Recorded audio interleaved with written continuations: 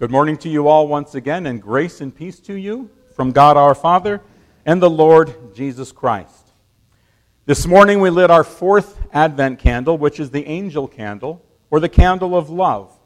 And we're reminded that the reason that God sent His Son into the world is because of His wonderful love for us. When Bob and Jody read and lit the candle for today, they quoted from 1 John chapter 4, verses 9 and 10, which says that God loved us and sent His Son as an atoning sacrifice for our sins. It's important for us to remember that the reason that Jesus came was because of our sin and God's love for His creation.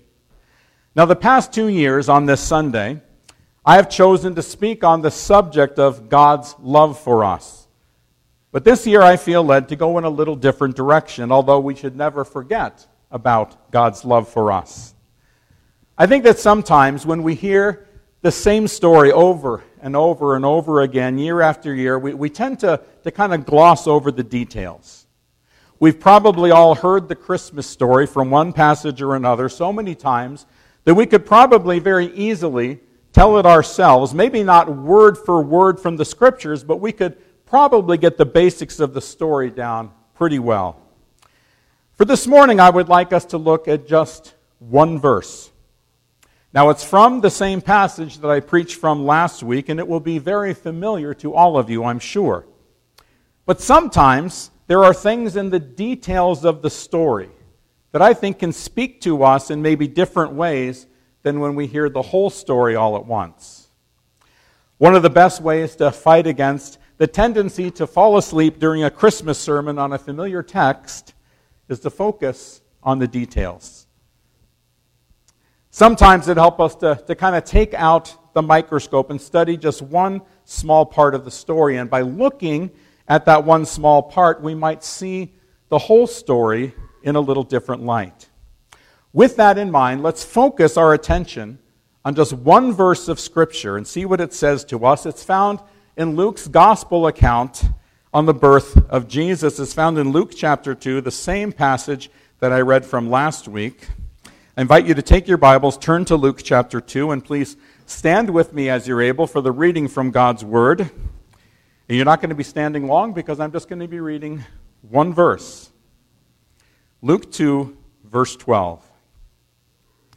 "This will be a sign to you. You will find a baby wrapped in cloths and lying in a manger." Oh Lord, you chose to send your Son into this earth in such a special way, a way that probably no one saw coming. As we look at this one verse today, oh Lord, open it up to us, draw us closer to you through the hearing of it. And Lord, as I always pray, I pray that the words of my mouth and the meditations of all of our hearts together would be pleasing and acceptable to you. And I pray this in Jesus' name. Amen. Please be seated.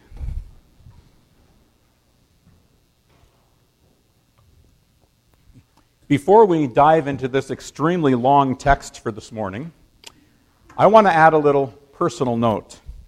I've probably heard this verse read hundreds of times through the years, usually as part of the Christmas story as told by Linus to Charlie Brown in A Charlie Brown Christmas.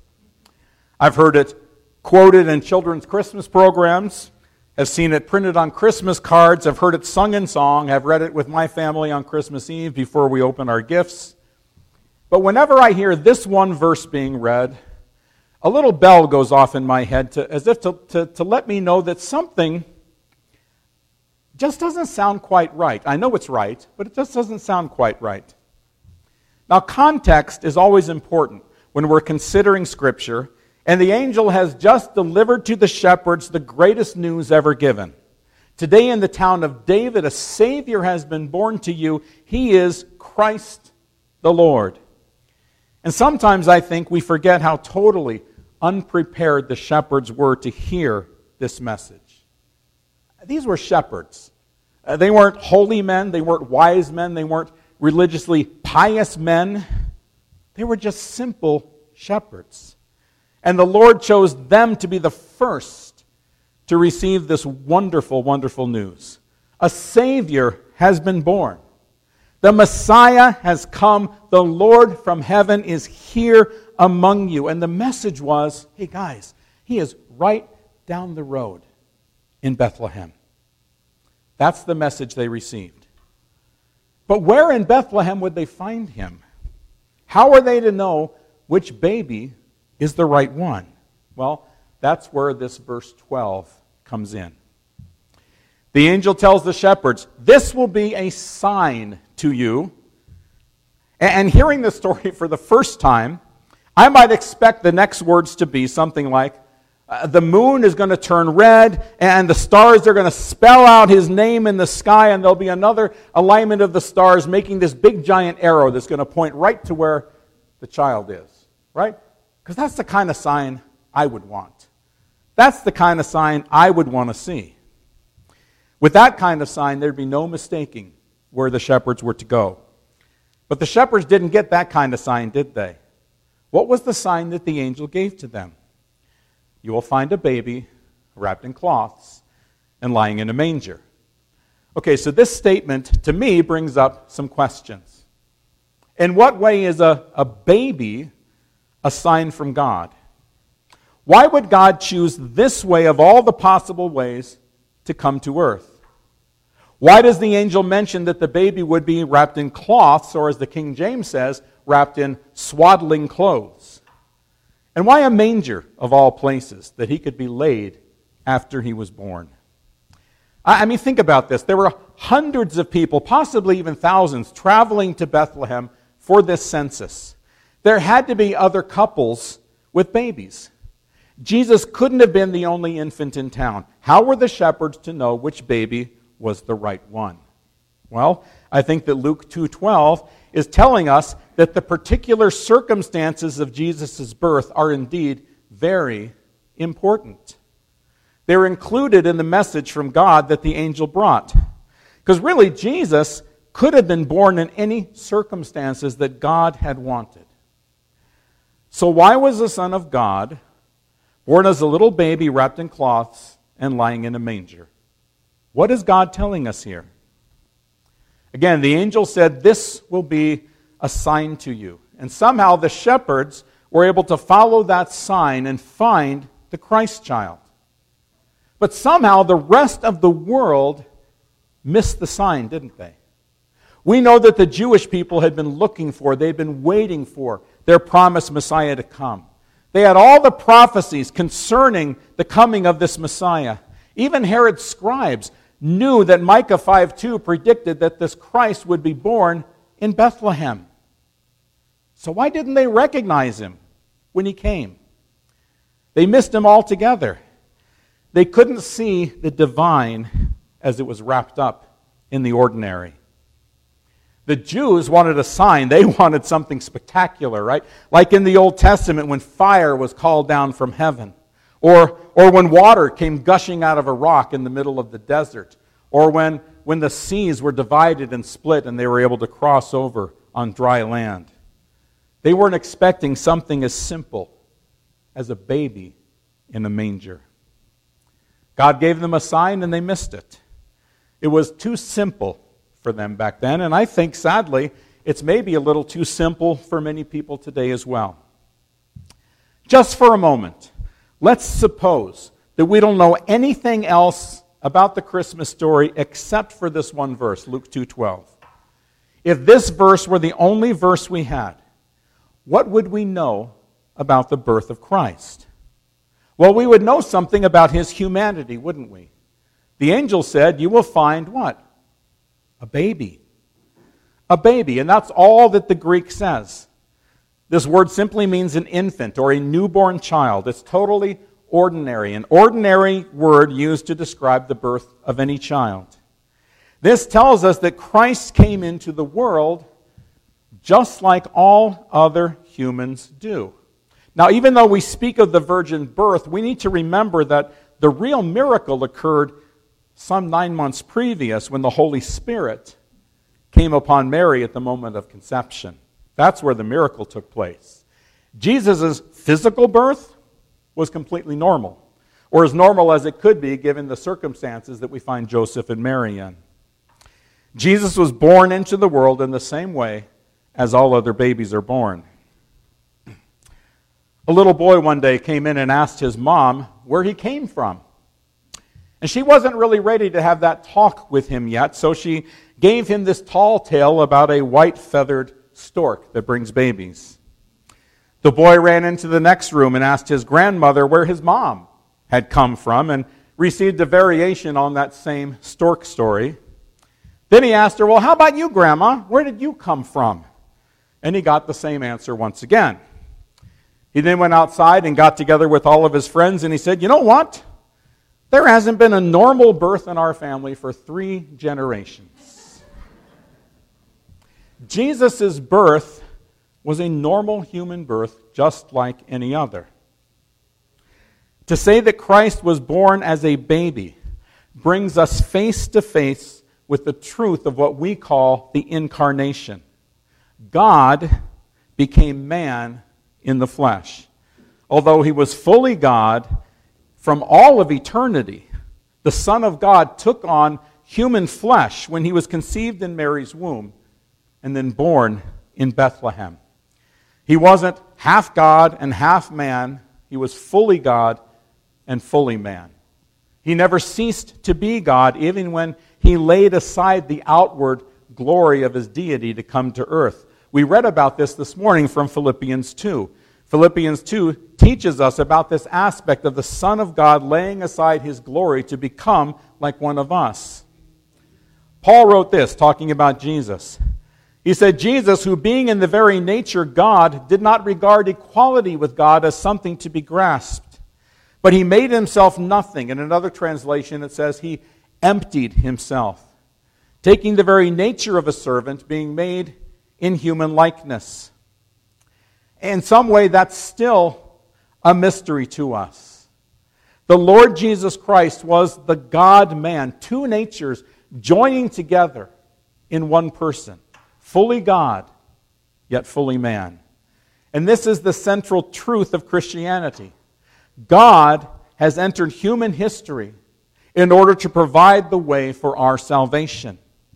The one thing we could never do, God did for us through his Son. Everything else flows out of this one truth.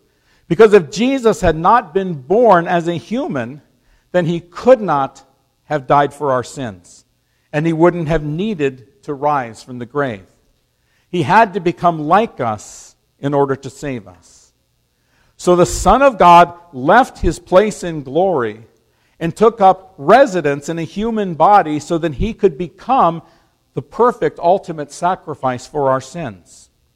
But not everybody through the ages has believed that this is true.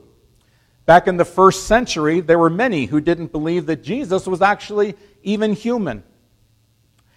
Did God really become a man? And many people said, no, he didn't. There were a group of people, and we've talked about them before, that were called the Gnostics. And they believed that anything that was physical was evil.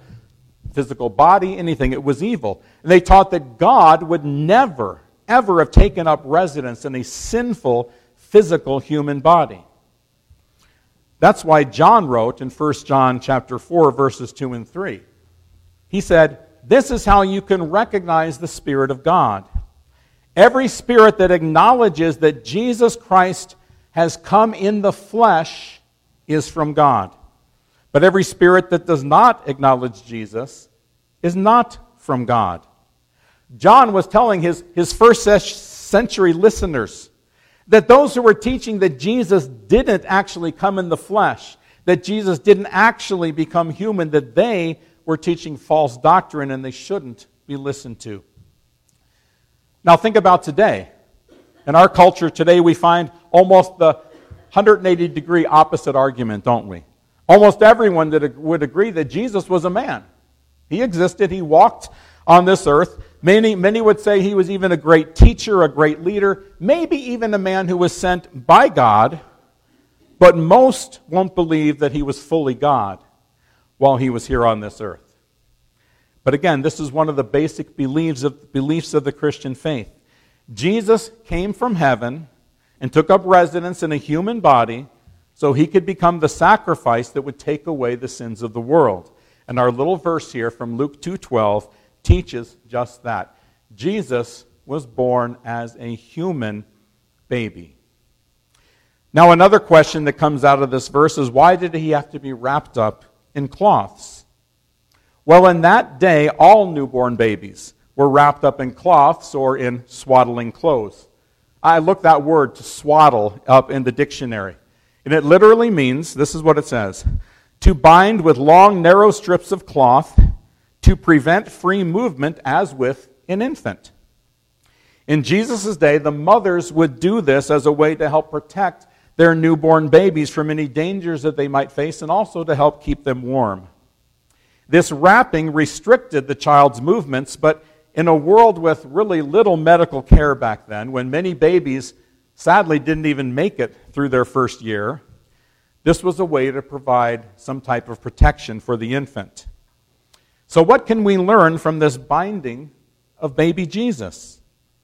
Was it possibly a foretelling of a time in the future when Jesus would be bound again? Because there would come another time, some 30 to 33 years later, when he would stand before the Jewish authorities, bound and guarded as if he were a common criminal. They brought up false accusations against him. He stood before his accusers with his hands tied. He was bound up, awaiting the verdict that would end his life.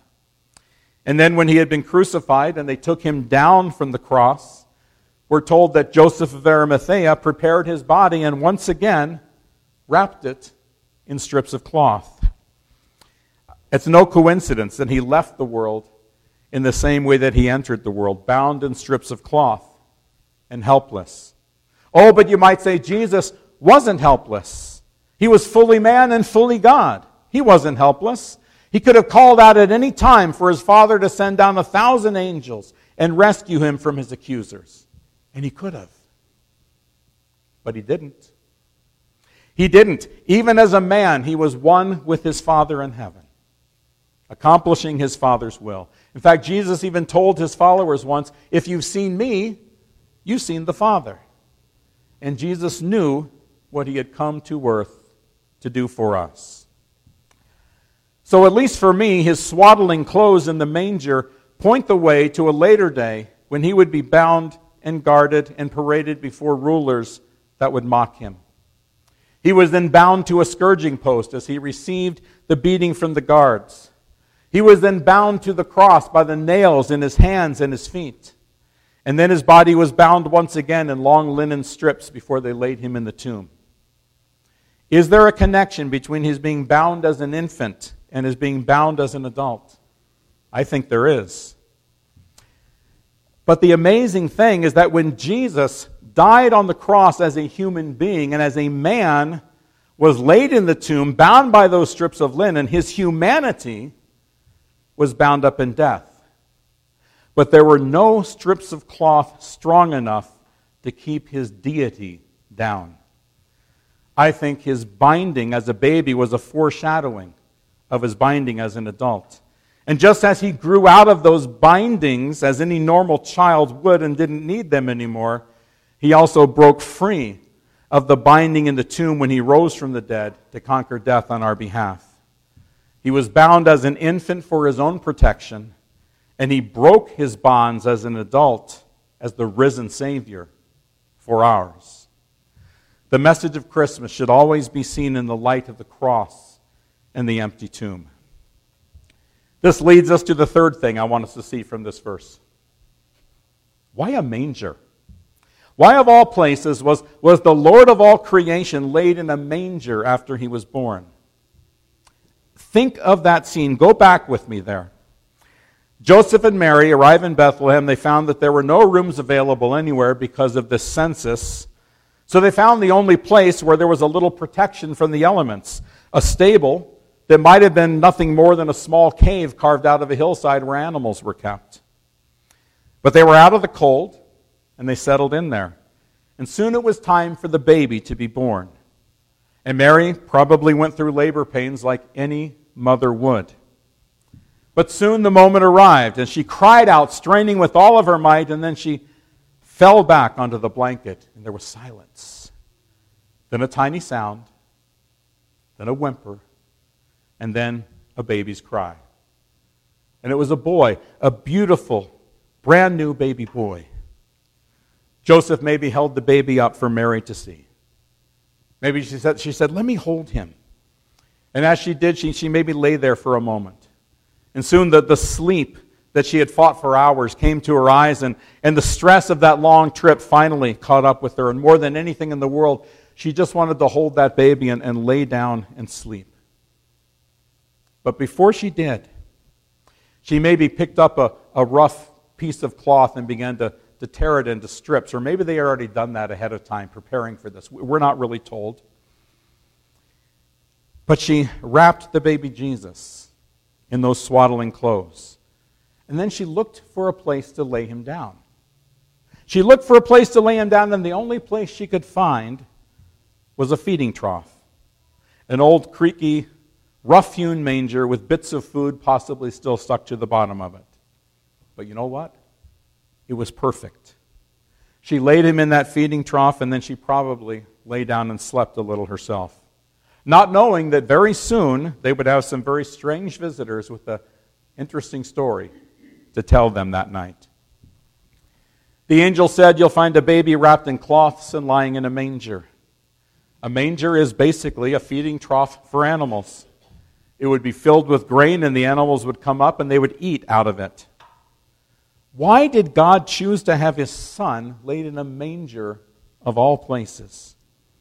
If you think about it, the children of royalty, they were wrapped in the finest of linens. They were placed in cribs probably adorned with silver and gold. But here the Son of God was wrapped up in probably rough swaddling clothes and lying in a manger. Jesus, the one who was now lying in this feeding trough, would one day proclaim, I am the bread of life. He who comes to me will never go hungry, and he who believes in me will never be thirsty. He went on later in that same passage to say, I am the living bread that came down from heaven. If anyone eats of this bread, he will live forever. This bread is my flesh, which I will give for the life of the world. What do we proclaim every time we come to the Lord's table together? We talk about how Jesus instituted it, right? And he said, this is my body which is for you. Do this in remembrance of me. This is my blood of the covenant, which is poured out for many for the forgiveness of sins. Do this whenever you drink it in remembrance of me. This one who was now lying in this feeding trough became the bread of life that grants us forgiveness and new life when we partake of him. Jesus began his life on earth, wrapped in strips of cloth and lying very possibly in a cave carved out in the dirt or the rock on the side of a hill. When he was taken from the cross and wrapped in strips of linen once again, he was also placed in a cave that had been carved out of the side of a hill. There are echoes of Jesus' birth in his death. There are foreshadows of his death in his birth. What did the angel tell Mary in Matthew's account? You are to give him the name Jesus. Why? Because he will save his people from their sins. That's why he came to earth, to be born as a human, wrapped in cloths and lying in a manger, so that we could be saved from our sins. May we never forget that when we see the baby Jesus in the manger. There was an artist who painted a picture of the baby Jesus lying in the manger. Now, he painted it as if the manger were in more of a wooden stable or a barn. We don't know exactly what the structure was where Mary and Joseph ended up that night. It could have been a cave, it could have been a barn or a stable. But in his painting, he had the shadow of the beams of the stable shining down on the manger in the shape of a cross. And there were many people at that time who didn't like that. They thought he was degrading the birth of Jesus by putting the cross with him there in the manger. See, but I think it's a wonderful thought. Jesus came to earth to go to the cross. He was born as a human baby so that he could go to the cross and sacrifice his own life so we could be set free from our sins, so that we could be forgiven, so that we could be saved. When we hear the verses that speak of the baby in the manger, I hope that we will see the shadow of the cross there as well. Christmas should always point us to the cross and the empty tomb, because that's why Jesus was born. That's why the Son was given. And as our candle today reminds us, he came and was given, first of all, because we're sinners and we needed a Savior, but also because of God's wonderful love for us. So as you celebrate this Christmas, remember why Jesus came and give thanks to God for his most wonderful gift to you, wrapped up in his love with your name on it. Please pray with me. Lord, we are in the season of Advent where we focus on you and your coming to earth. But Lord, help us always to remember why you came. We can look at the baby Jesus in the manger and we can say, oh, well, it's so cute and so wonderful, but the cross is always there. So help us to remember why you came and to celebrate not only your birth, but your death and resurrection for us as well. Thank you that you came to be the Savior of the world. Thank you that you came to be my Savior. Oh Lord, your grace to us is so wonderful, so amazing. Thank you for touching our lives in such a special way. Receive our thanks and our praise and our adoration as we continue to worship you now in song. I pray in Jesus' name. Amen.